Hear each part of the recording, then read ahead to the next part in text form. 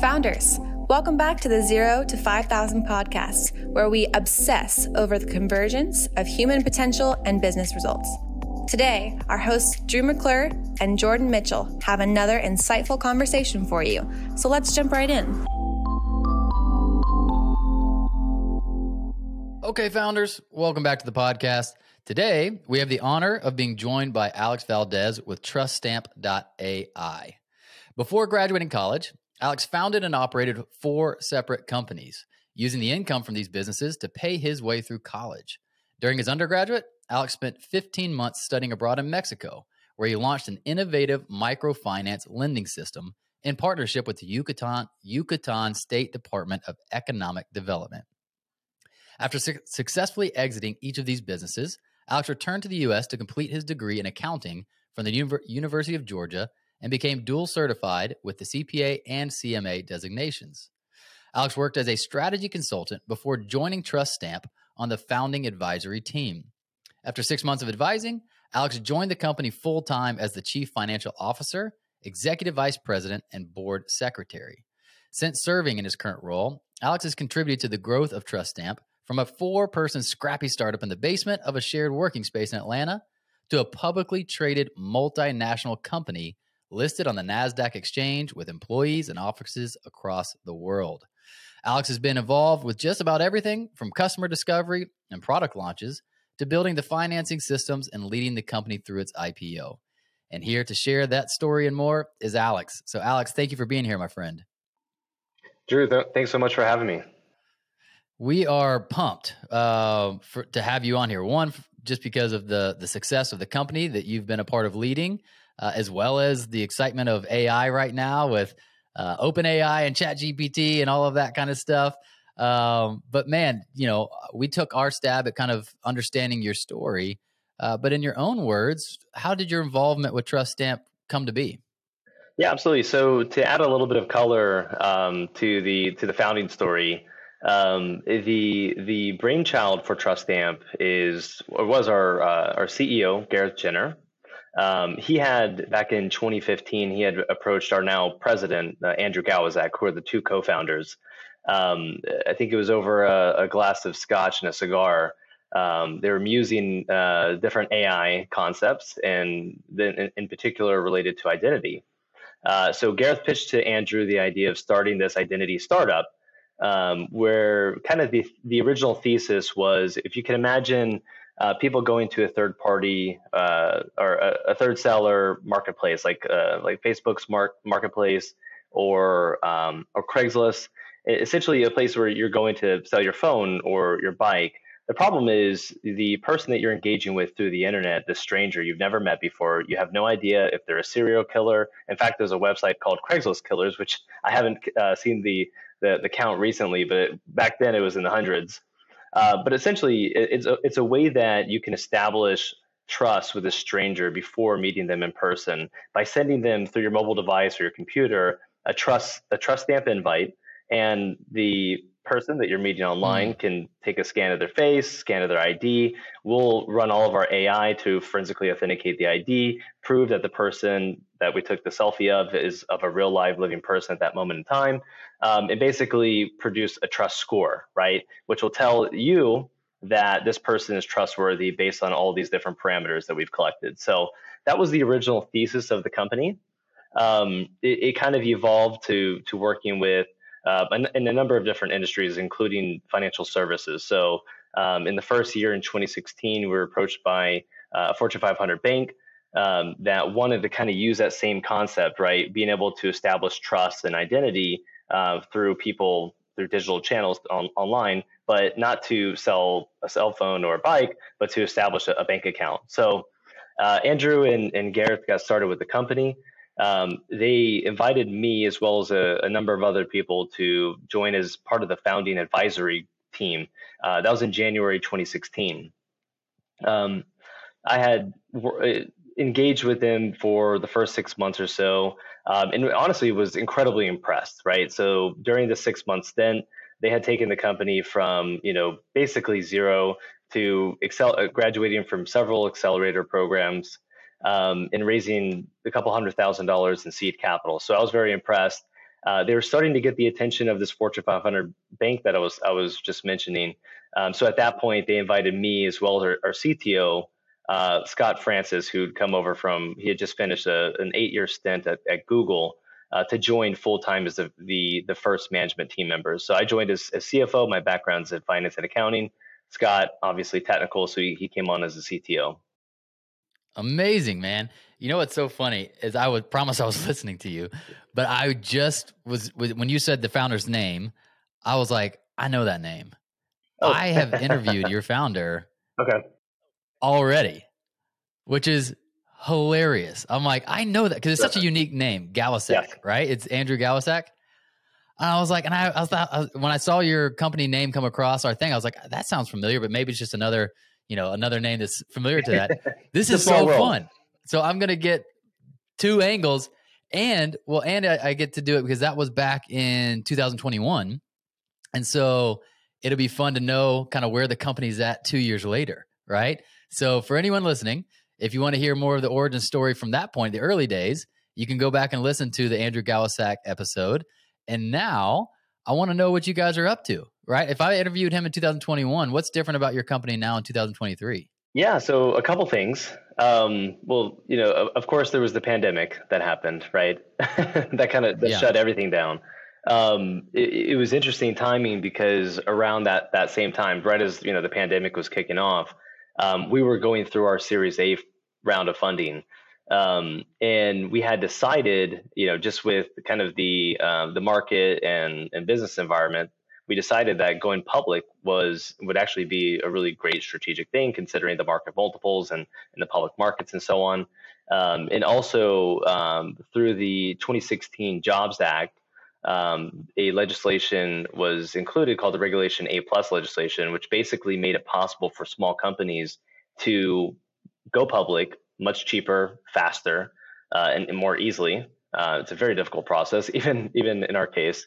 But essentially, it makes it possible for smaller companies to get access to public markets and benefit from things like liquidity and higher market multiples, depending on the environment.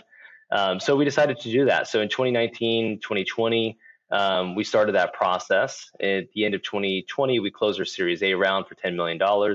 I'm trying to just giving you the background before we get into 2021. Yeah, that's great. And then we listed, in 2021, we listed on the OTC markets here in the US.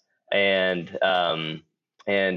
January of 2022, we uplisted to NASDAQ. So if you kind of fast forward to the origin story, that one, Fortune 500 company customer of ours has turned into, a handful of additional, customers. We raised $40 million in capital since the beginning of the company, and we're starting to make a transition in our revenue models, which is something I'm really excited about. Something that we've been making public, and just yesterday came out with a press release regarding a SaaS platform that we've launched, and it's already getting very quick traction. We have 24 companies that have jumped on it.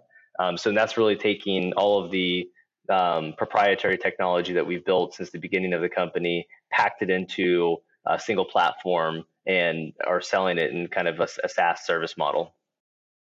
Yeah. Well, I definitely want to talk about that. Well, let me come back. I got three thoughts at the same time. One is, from your point of view, why go public? Like, and I'm not saying you shouldn't. I'm just genuinely curious. Like, what do you weigh? What goes into the decision factor of a company that's thinking, do we want to or do we not want to go public? Yeah, so there's a lot of factors, right? And the factors depend on the environment. So, if you rewind back a few years ago, the tech sector was a little bit different than it is today, right? So you can you pretty much, I joke around sometimes, like you pretty much could just mention the term blockchain in Silicon Valley and raise $100 million with nothing more than a PowerPoint, right? It's a little bit more difficult to do that today. So you have to consider the environment, right? Maybe going public years ago, the conditions to go public a couple years ago would be different than today. But generally, the factors you're thinking about are one, what kind of access the investors can I have, right? So if, as a private company, you're confined to that more traditional venture capital model. Of course, you could start with seed investors, angel investors, and work with strategic investors and venture capital as well. But the more traditional model is they want a pure SaaS company that is going to basically grow or die, and a lot of times the terms in venture capital are hard to swallow. So you have to, as a founder, you have to be willing to make some tough decisions if you're going to go that route. We decided not to go the traditional venture capital route.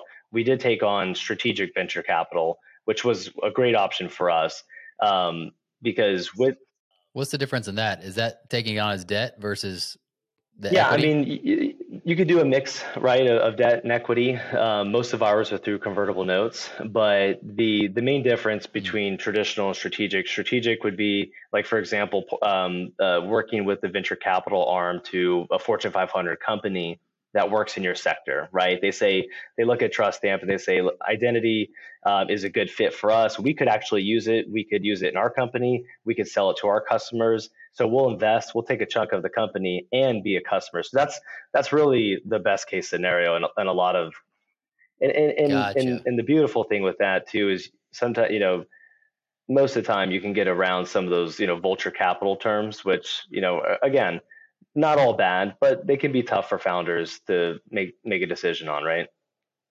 So whereas traditional is kind of more that side. For us, we were able to combine the strategic capital with working with having kind of a handful of Fortune 500 companies that were funding a lot of our early tech development. So we effectively built our tech stack those early years by building technology for these companies and working with our strategic investors. And it was great, right? Because it kept us from having to go and make a huge 20-30 million dollar raise and kind of dilute yourself to oblivion, which you see happening sometimes, right? And then, as I mentioned before, Yeah. we're kind of making that transition. So we've had all that, we've built our tech stack, and now we've kind of plugged it into a single platform, and that platform could be scaled in more of a SaaS model. So kind of full circle back to what the VCs really are looking for is that pure SaaS. Yeah. Well, I'm curious with the amount of tech companies that we're watching suffer or crash right now. Is some of these decisions that you're talking about, the routes you went and the way you chose to raise money and that kind of stuff, is that contributed to you all being a little more stable in this economy right now versus the ones that were getting money at 100x, 300x valuations and could not live up to it, or crushed under that? Yeah, no, it's a good question. I mean, it's tough to say exactly, right? Because launching and running and scaling a startup, I think a good analogy is it's much like maybe you've heard this before, but it's much like jumping off a cliff and trying to assemble a plane fast enough and start it up before you smack into the ground and die. Yep. Yep. So you have to start it up, save your life, and get going. So there's so many different factors that can affect it. But yeah, certainly. I mean, I think a good example right now is if you look at Apple, right? And not, I'm an Android user. I just love the Apple company because just to your point, right? That real slow, steady, measured growth, right? In good times and in bad, they haven't had any, major layoffs like you're seeing with a lot of the major tech companies. So yeah, so we took more of a measured, slow growth, steady growth over the years. Now, 2022 was tough. It was tough for everybody, right? And obviously, going public in the beginning of 2022 was a great time to go public, and then the whole market sentiment fell out for the rest of the year. So we've had challenges around that, but again, by kind of keeping steady growth, steady operations, we're able to get to the point we're at now. Love it. You mentioned transitioning recently on the revenue model.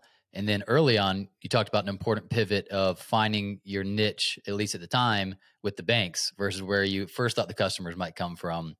I'm always curious in that. We have our idea of our best guess of what we think the product's going to look like and who it's going to serve. And whatever, and then we update it as we go. And so have there been any other, just for us to learn as business owners, have there been any other pivots or almost pivots or anything like that we could learn from y'all's journey so far? Yeah, pivots. So, the most substantial pivot, there were several pivots, right? So, kind of going back to the beginning, probably the most substantial one was that peer-to-peer, direct to consumer thesis and model that we originally had that our founders had come up with. And then, I think the important takeaway from the pivot of going direct to consumer to B2B, working with banks and working with government institutions and larger companies, and that's obviously totally different worlds, right? I think the big the principle to take out of that is really you have to be open-minded, right? You have to be open-minded. You have to be willing to listen to what are the customer needs, right? Because a lot of times we can devise in our minds, this seems like the perfect product. This seems like the cool innovation. This seems like the thing, I believe that they're going to want. But, and while a lot of times you will get, yeah, that looks great. That's awesome. That's cool. I'm excited about it. Is it enough to get them to, open up their wallet and, put, as they say, put your money where your mouth is. And you have to do that, consistent enough over time to make a sustainable business. So being open-minded, sitting at the table, listening to the customer, hearing what their real needs are, but also being disciplined and not necessarily saying, okay, exactly what you want, what you're telling me is what I'm going to go build, but tell me what your problem is, help me understand it. I'll go back, we'll use our creativity and our expertise with our technology and, come up with a solution and just have that really disciplined process, the iterations like design thinking and those types of frameworks to build a really good product. Yeah, I like that. And I'm curious at the technology level, is the initial I just even think about like what we knew at the time, right? So like so much changes in technology so fast in terms of capabilities and what we can do, especially recently what we're seeing with the open AI stuff and the chat GPT and whatever, and companies being able to take updated and newer technology and further add features to their product or make it work faster or better, seamless, that kind of thing.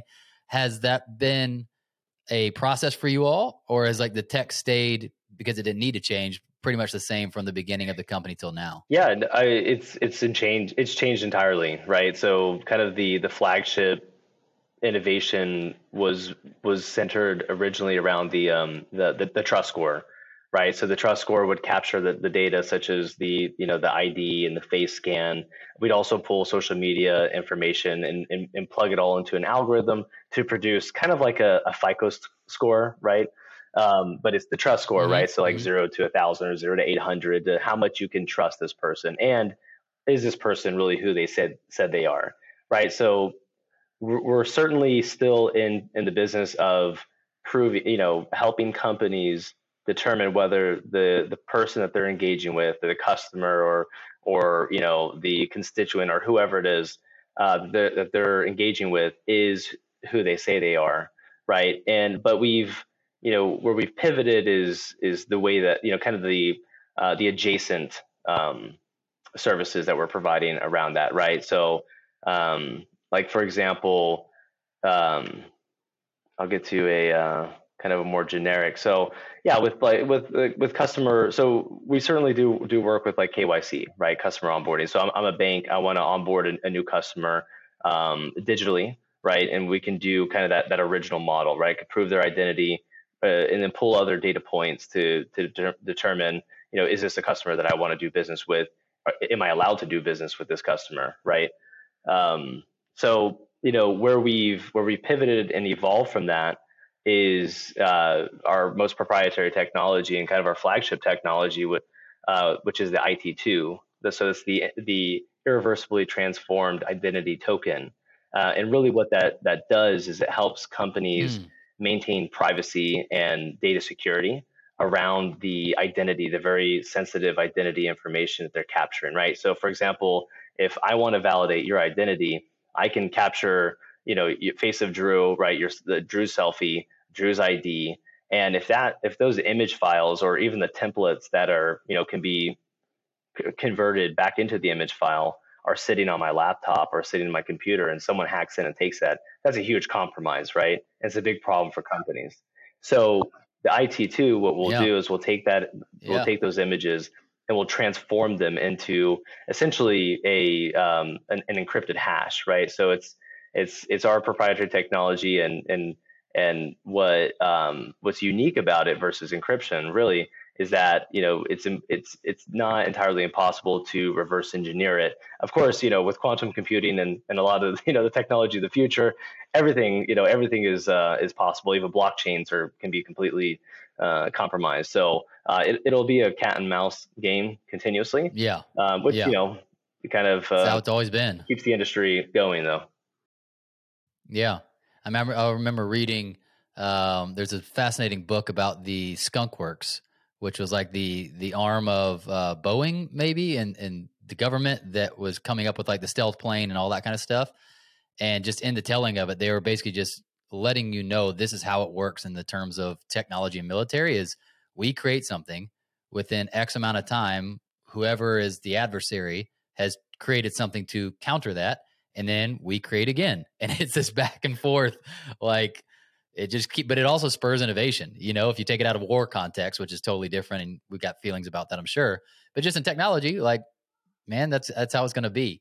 Yeah. Have you guys thought about, I'm sure you have, I'm just curious what your thoughts are on taking your product outside of just the financial services or banking world and back out to other applications? Like funny things that come to mind, eliminating catfishing, right? I don't know if you saw the Manti Te'o documentary. No, I don't have it. You got to watch it, man. Okay. It moved my heart, seriously, because I remember being like, dude, this guy thought he was dating this girl that had died, and it was a Notre Dame football player, right? And it made national news that his girlfriend had died. And then you find out later that she was never real in the first place and was just some dude. And it's this, so they did a documentary on it from his point of view. And I'm like, man, trust stamp, if you required someone to verify they are who they say they are, even if they don't, they're hiding behind an avatar or whatever, like that could be huge in the world of VR, whatever. Like my kids are on Roblox right now. And, one of the things that we're having a conversation with them last night is I'm not comfortable with you talking to strangers on there. You can play with your friends, but I don't know who's on the other end, right, of that thing. I think about Uber and think about like, man, just the increased confidence people would have if somehow the driver had to scan his face right before you got in and you had to scan yours, that he knew you were who you said you were and blah, blah, blah, blah. Like, so anyways, do y'all ever think about branching into those, or is that too much? Does that get away from the niche? Yeah, no, I mean, the number of use cases are tremendous, right? And they stretch from, banking to a endless number of government applications, right? So Department of Defense to the Homeland Security and so on. I mean, even just account access for various agencies, right? Which we've done a lot of work in the government sector, and that's a big focus for us as well. So we've definitely branched out of financial services, pre-employment screening, right? So a big problem with especially nowadays with people with remote work, right, and people applying for jobs or multiple jobs. One of the really great applications of our tech, of the IT2, is our ability to basically, so when we create the IT2, which is essentially just a string of code, right? Like it's like a hash, if you think about it. And you could take that image, right, and you can store it on a database, and that gets filed as or like a list, like a gray list or a white list, black list, and so on. So if I capture your face again, applying for that same position, I can create a new hash, and then our AI will within nanoseconds could match that hash against all the existing hashes in the database to see if there's a match. And if there's a match, then we know it's a duplicate. So we call it deduplication. And there's just tremendous applications for that. So if you think about identity theft and or just so if I'm, which is a big application, right? So if I steal right? That's a If huge I one. can make 1,000 different identities, but I only have one face, right? And there's certain ways I can get around that, but Yeah. they're very difficult. So that's more of that cat and mouse game. But if we can capture your Yeah. face and then hash it, check it against all the existing IT2s, then we can kind of keep people from doing that. Yeah. I mean, I just think about, I'm assuming the hundreds of millions of dollars that are spent a year just on identity theft related issues, like that's going to be a huge market for It's huge, that absolutely. technology. Yeah, and it's growing. Is that the kind of thing, just as a business owner, that you think about expanding your business into, or is it like a licensing type play where, hey, we'll license out our technology if somebody else wants to build the company for that sector? Like, how do y'all think about that? We've thought all of the above, right? So kind of going through that process of like how do we want to how do we want to position ourselves in the market, right? Do we want to be the front end application who's capturing the images and creating the hash or creating the IT2s and comparing them, so on, or do we want to say, look, we'll just work in the background, you guys handle capturing and ID validation, those kind of things, we'll just produce the IT2s for you, we'll do the deduplication and a number of other services, right? Hmm. And it really it's a tough one, right? And we've certainly narrowed that down, and it really does come down to focus, right? So we have to figure out where are we going to kind of sit in this market, and what makes the most sense for us, right? And also based on the condition, the environment, right, within that sector. So are there a lot of companies that are trying to sit on the back end? Are there a lot of companies that are handling the ID validation? So we've certainly thought about that. We've thought about all of the above, and we've really found where we want to sit, kind of in the sector, and then kind of the also the industries that we want to focus on the most. Yeah. Is what I'm doing with you right now one of the bigger challenges or dangers of a business? The potential chasing of shiny objects, not being focused. Um, I'm just talking to you because it's exciting to think about where your tech can go. But I just know, like, there is a delicate balance between when to diversify and when that's a distraction, and when we need to know our place and sit comfortably in it. It takes discipline, right? I mean, I'm a huge proponent for disciplined thinking, disciplined action, disciplined behavior, right? Because it's fun, right? It's fun to talk about different use cases and applications. I mean, I've had various family members who would just write me up like, oh, you know what? I was thinking about Trust Stamp the other day, and I was doing I was checking my mail, and I thought this would be a great application or whatever, right? And I was like, yeah, Yeah. actually, that's great. And we can look at it into it, and we can explore, we can ideate or whatever, and go through that process. But yeah, I mean, at the end of the day, and look, I think there should be, I'm the CFO, so I kind of think about the finances as well, and the pie. And I think there should be, a portion of the pie that's reserved for that, right? You have to, like, I mean, you talked about Skunk Works. I mean, there should be, part Yeah. of the budget permitting, that is able to ideate and test things and fail at things, right? But take little experiments that aren't going to sink the whole company, of course, and you wouldn't want to do that. But yeah, in turn, Mm, on the other side, mm. certainly figuring out using discipline with a disciplined mindset, figuring out where is our focus going to be, and let's maximize in those areas, and let's build a great company. And then, by building a great company, you'll be able to do more of more of the fun stuff, right? Which is, Yeah. thinking of new stuff. Yeah. Yeah. It made me think of, I think it was Jim Collins talking, the guy that wrote Good to Great, was talking about the approach of experimentation, and that most people kind of shoot their one shot. Like, if they got a new idea, they put all the powder in there and they shoot a huge, like, cannonball. And he was Yep. talking about, like, strafing the water with bullets. Like, hey man, Right. don't spend your whole budget on this. Like, like you said, a portion, a part of your budget, and go for it, but make it where it's an acceptable loss. That if it wasn't the right idea, it doesn't sink the company, and you can send a few more tests out there, like bullets. Yeah, that's right. Um, it sounds like kind of how you guys are thinking about it. Absolutely. Yeah, 100%. Well, I'm curious, on you personally. Again, what's interesting to me is who I get on the other side of this, and what unique perspectives you have to offer. And you're sitting in Malta right now, I am. and that is somewhere I've never lived, never visited, and it has been home for you for the last how many years? 2 years, over 2 years now. Okay. So I'm just curious from that end, like, what led to that? how has that gone? I mean, you're not a single dude. You got a wife and a kid, and you're also helping lead this business, and you are across the world right now. Like, talk to me about that. So we have a very convincing CEO. No, Okay. we do. But it was an interesting opportunity. This was in early 2020, and we were, the pandemic was just kicking off, as I mentioned before. And we were approached by the government of Malta. It's a funny story, actually. So our CEO was flying. He's British by background, and he was flying to the UK, and we have an office in the UK at the time. But he was flying to the UK, and he had, I think it was actually a cruise that was planned. It was a Mediterranean or European cruise. And I think that was March of 2020. So COVID had just hit, really. And they started canceling flights, cruises, everything. So he pretty much got stranded. He got a call at the same time by the Enterprise agency, Malta Enterprise is what it's called, which basically it recruits companies to come to Malta, and they can offer grants and different funding to incentivize companies to come.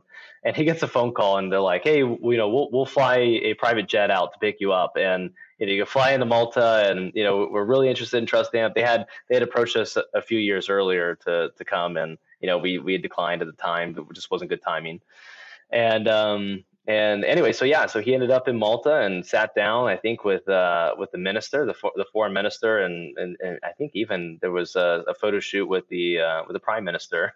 So they offered us a grant to open up an R&D campus, and we did. So in May, our CEO and CTO moved out to Malta, opened up the campus. I joined, about 6 months later. It's our largest office now. We've got 45 employees. It was in the middle, as you mentioned, it was in the middle of the pandemic. So by the time I got out here, we had a 2-year-old, and my wife was a little bit hesitant about, moving halfway across the world in the middle of a global pandemic, and very reasonably so. So I had to channel some of that influence from our CEO to convince her to move out. But it's been great. We've loved it. We love Malta. It's a beautiful country with rich in history. It's a 2.5-hour flight from most European destinations, so it's an easy flight, easy hop to get to really beautiful cities, and we've really enjoyed it. Wow. I mean, I can't even imagine what the logistics would be of moving during 2020, much less moving across the world with flights and all that stuff, when those were all up in the air of whether you could even take a flight. And was Totally. that just a nightmare? We had to go through Dubai. So at the time, this is before the vaccines came out. And if you remember, the U.S. had some of the worst COVID numbers, and the policies were a bit split state to state. So there were very few countries that would let you come directly from the United States, and Malta was not one of them. Fortunately, Dubai was, so we were able to go to Dubai. It was a green corridor country, is what they called it. But we could go to Dubai, stay there for 2 weeks, which was basically the quarantine time. And then from Dubai, Malta would let people from Dubai come in. So we went to Dubai, stayed there for 2 weeks, and then came to Malta. And it was challenging. So in Malta, they were really, really quick with vaccines, and they had some of the lowest COVID numbers throughout the whole pandemic. So it was a good place to be. It was a little island. So, some people would get island fever, but overall, it's not if you're going to be at home and you're looking at the ocean and you're enjoying the sunshine, it could be worse than that, My God, yeah, I would have loved to have been in Malta during that whole time instead of my little suburb here. You're welcome to come out anytime. Dude, I'm down. If you can send out that private jet, I'll be there. What I'm curious about so it's you. Are the CEO and CTO still there? CEO and CTO are still here. Yep. Did more of your team join, or is it just kind of the three of you and your families? Yeah, so we've had quite a few people come from the U.S., from our UK office. I think we had a few folks come from Central Europe. So we've got offices kind of spread out, six different countries. And we've had people come, stay for a couple of years, and go back to their home country. But yeah, so myself, our CTO, CEO, we have a executive vice president, and a few others that have been here basically from the beginning. So um, I would imagine that that was a and has been a unique bonding experience for you all. Is that the case? yeah, so the year I got out here, 2021 was great. I mean, it was, it was still a pandemic, so everybody was being really, careful with social events and stuff. And there were a few, mandatory quarantines and things like that. But other than that, I mean, once things started lifting up and vaccines got out, we had a lot of fun. We had, different, Sunday fun day at our CTO's house, which, out in the pool and, barbecuing. He's a competition barbecuer, so we hang out by the pool and make drinks and have barbecue and stuff like that. So it was a whole lot of fun. Now I know what I'm So, missing in my life. I need a friend that is a competition barbecuer. That sounds amazing. The amount of yeah. amazing food you could have just on a weekend would be unreal. Man, for you, again, I want to stay on you for a little bit. At this stage of your life, at this stage of your career, what drives you? I think it changes in different stages of our life. Is it still success? Is it making as much money as possible? Is it balance? Like, at the end of the day, what keeps you engaged? What drives you right now?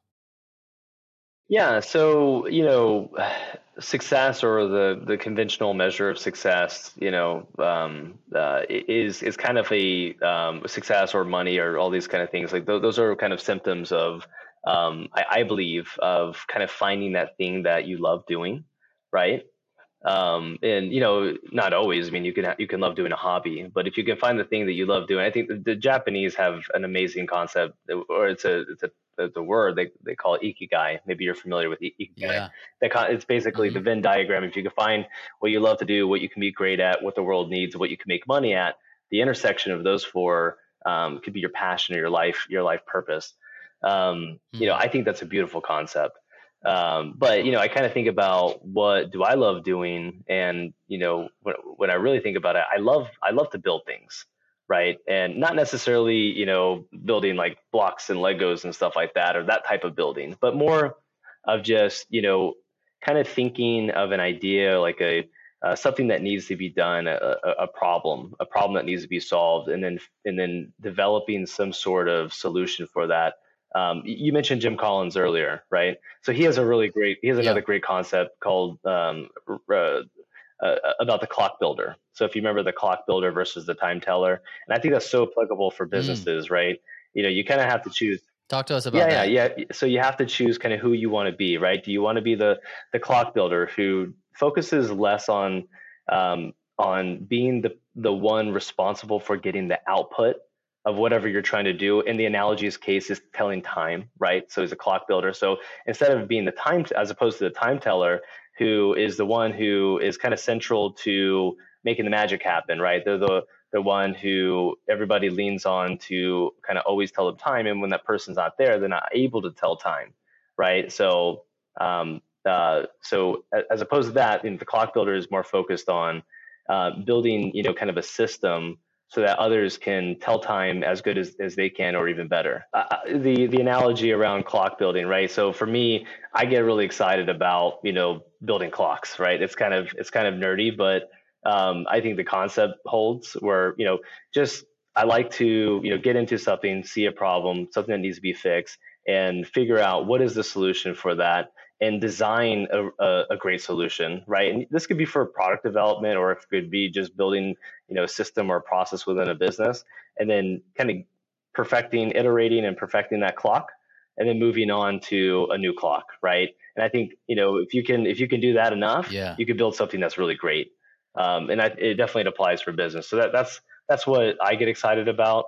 I like building. I mean, I've really enjoyed my job, working here at TrustAmp, and being part of the process of building the company through basically zero to IPO.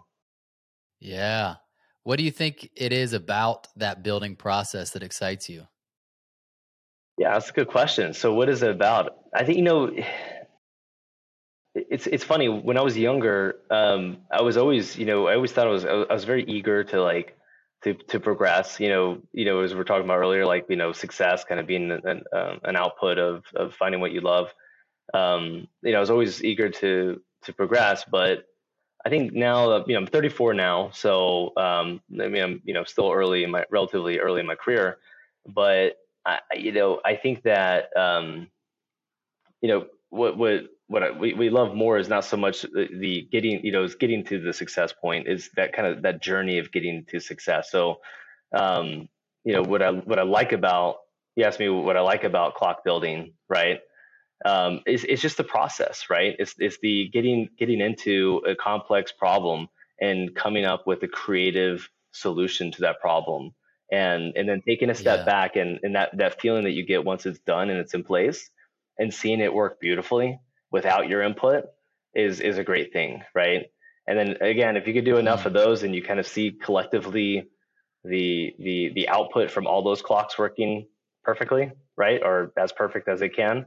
It's just, it's kind of like it's a great symphony, right? So hopefully Yeah. there'll be a lot more of that to come. Yeah, that's what I was sensing, is that you might have a more creative passion around building than, let's say, like a traditional engineer, like my friends that were engineer majors in college, that were more about just, they liked putting Legos together. They liked, the cold hard science of how things work. But then there's the kind of creative tinkerers like you that are still producing real products and things out in the world. But it sounds a little more like alchemy, you know, taking random things together and watching it turn into magic. And you're like, wow, that was just fun. That was like a fun creative expression to go through. Am I right about that? It's a good way to say it. Definitely, it's kind of alchemy, right? It's like 1 + 1 = 3, right? It's like creating Yeah. sort of leverage with few inputs creates a lot more. Yeah. Yeah. The other thing I think about is all of us have a habit or a way of getting in our own ways at times. And it's unique based on our wiring, based on our personality or whatever. For me, if I'm going to get in my own way, it's going to be because I'm overthinking.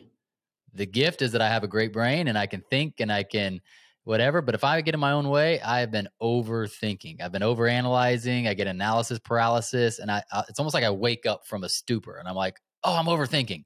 Oh God, I got to get back to trusting my instincts. I got to get back to making decisions, taking actions. What is it for you based on your personality? Like, if you were to get in your own way in a given day, how is that going to happen? Yeah, so it's a good question. Um, I'm not really sure, right? So if I were to get in my own way, I think it's probably just overthinking things, right? It's getting, you're getting into something. So we'll go back to like the clock building, right? So if you're working on some problem, and maybe you're thinking, maybe it's just overthinking, like, am I really bringing everything that I need to bring into this problem, right? And am I approaching this differently than I normally approach it? And, is there a better way or a more optimized way to get into designing the solution for this specific problem, right? And a lot of times it's just like, you know what, just calm down, right? Take a step back Yeah. and just do what you do, right? I mean, there's nothing that you really need to, there's no magic that you have to, figure out, right? To get the results. And sometimes, you just have to keep pressing forward, almost like if you're sitting down trying to write an article, you're trying to, try to get through some writing. A lot of times people are like, oh, I just have that Yeah. writer's block. And it's like, you know what? The best way to get through writer's block is just start writing, right? And then you Right. get like 15 minutes into it, you're like, well, this is no different than whenever I was feeling super inspired and I started jotting down words, right? That seems like they came from nowhere. So yeah, I think that it's really just kind of thinking about it too much, right? And just saying, just taking a Mhm. break, stopping, tell myself to calm down, and just keep pushing forward with the way you always do it. Yeah. Yeah. It sounds very similar to me, where, again, I think about this often. Like, there's a difference in planning and worrying, right? Planning, both are time traveling. You're trying to travel into the future and try to guess what's going to happen and make things, make plans and whatever. Planning is useful when you go there for a second and you take your best guess at what you think might be a danger or might be a goal, and you work backwards, and a plan comes out of it. Same thing though is worry, which is where you get stuck in the future and you're just trying to, see every little danger, and it's not leading to any productive conversation or any, it's not around what you can control. That's how thinking is for me. When it's going well, I'm doing something. I'm usually taking an action. I'm trusting myself. I'm producing some work. When I'm overthinking, you're just walking in circles, just walking in circles. And you're not actually taking, like you said, with writer's block, you're not just writing the words, even if they're bad words, knowing that better words will come later, right? Yeah. Yeah, no, I was just going to say that. I mean, it's kind of, so another, I think we're hitting a lot of Jim Collins here, but another concept that he talks about is, and which I love, it's another great one, is productive paranoia, right? Which is very similar to what you're talking about, right? So, I kind of look at it like there's good stress, there's bad stress, which I call distress. Good stress will get you motivated, will get you going. Productive paranoia is, I'm worried about what's going on, but not necessarily worried in the sense of like there's nothing I can do about it. I could be productive in this thing that I should be worried about, right? I should be concerned about. So having that good healthy stress is a good thing. Getting distressed about it is not a good thing, because you can't control anything. If it's something that you can't control, all it's going to do is just, it's just going to weigh, it's going to tear you down, and it's not productive. Yeah, man, I love that. I've done entire trainings for teams on that very idea, that typically we either demonize or we worship stress, especially in the West. So you either worship it and you're just, every bit of stress is good. It's go, go, go. Let's grind. If you're not grinding, you ain't trying. Or you demonize it and you're like, I'm stress proof in my life, man. Like, all I want to do is go with the flow, keep all that away from me. And it's like, neither of those are healthy.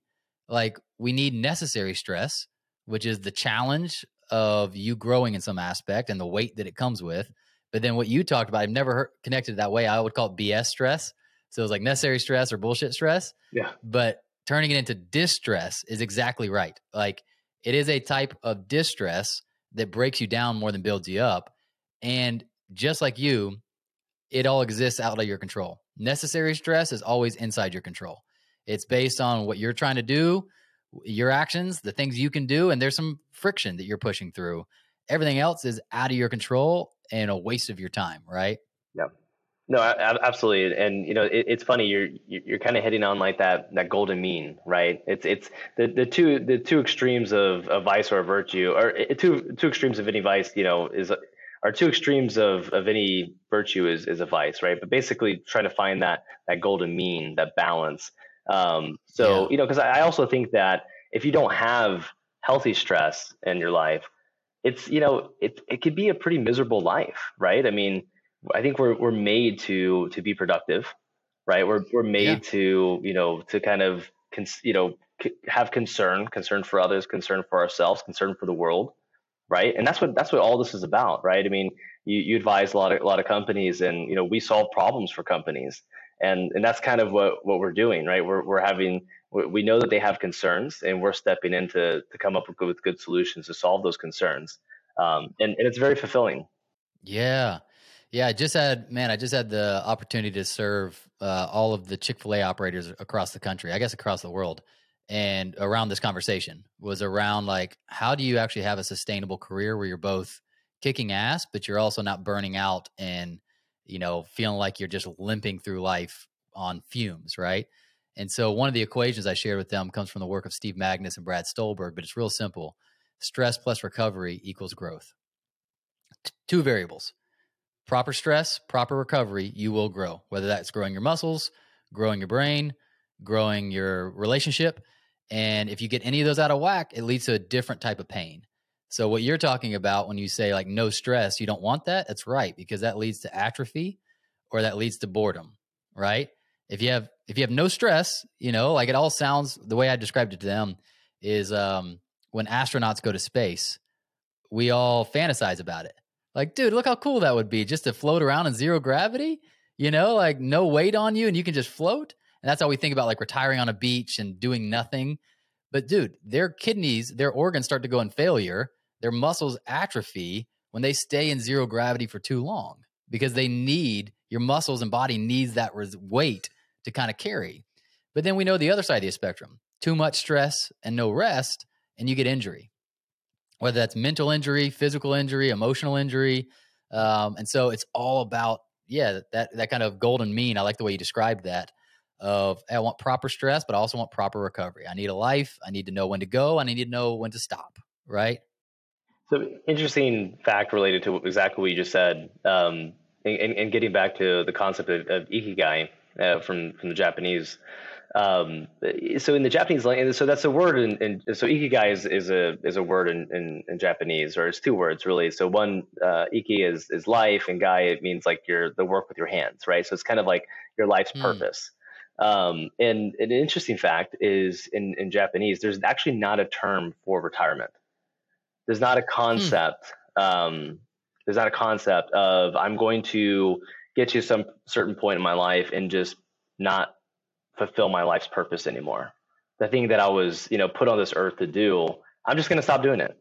Right. So, I think Yeah. that that's also challenging. Now, there's alternatives, right? There's, all retirement doesn't mean just stopping, not doing anything, not contributing to the world, right? There's different ways to contribute to the world than a 9 to 5 job and so on. But I think it's important that, to your point, right, keeping that good healthy stress, making sure the mental and physical muscles of your body are healthy and strong and they're worked, right. And and Yeah. for self actualization and mental health, right, to combat depression and anxiety and those kind of things, definitely an important factor.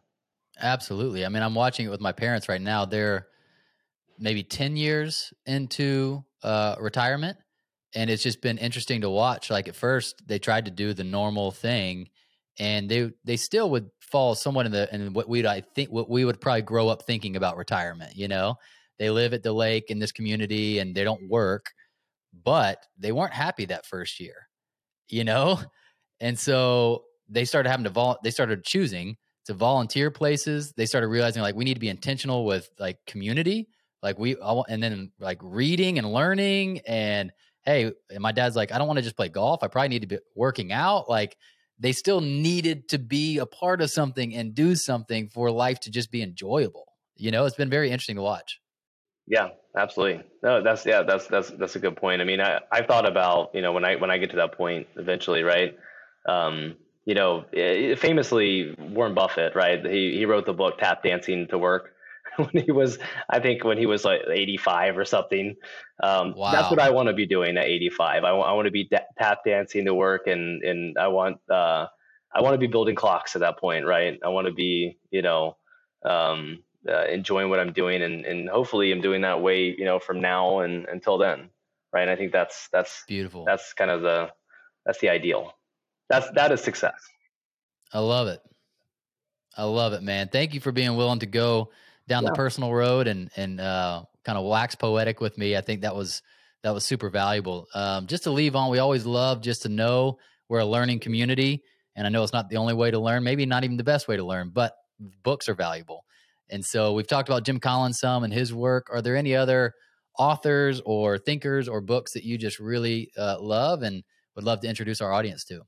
Yeah, so I think the first author and businessman that comes to mind from a business perspective. We could talk about a lot of different different genres, but in terms of business, I think if I were to build a business philosophy, we'll call it, it would be a mixture and an overlap between Jim Collins and Ray Dalio. So if you've read he came out Yeah. in 2017 with Principles. It was Work and Life Principles. Principles. Yeah. Fantastic book.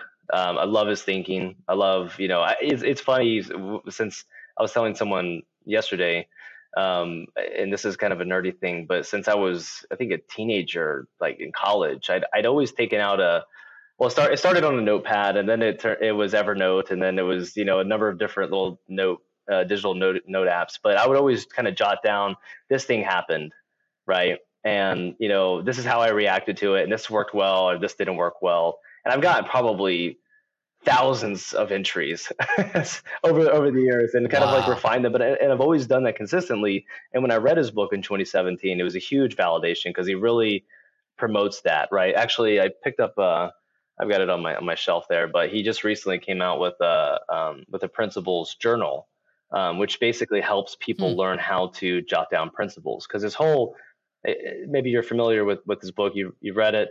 The whole I actually haven't read it, but I know of it. I'm ashamed I haven't read it, but I definitely know of it. Well, there's so many good ones out there, right? But I definitely recommend this. 100% recommend it. In Principles Journal, he's telling people, he's walking people through the process of, this kind of iterative evolutionary growth, cycle that people go through, and because you encounter some kind of problem, and the concept is, this is just another one of those, right? Like, maybe the ingredients are a little bit different, but what I'm experiencing happened to me before, right?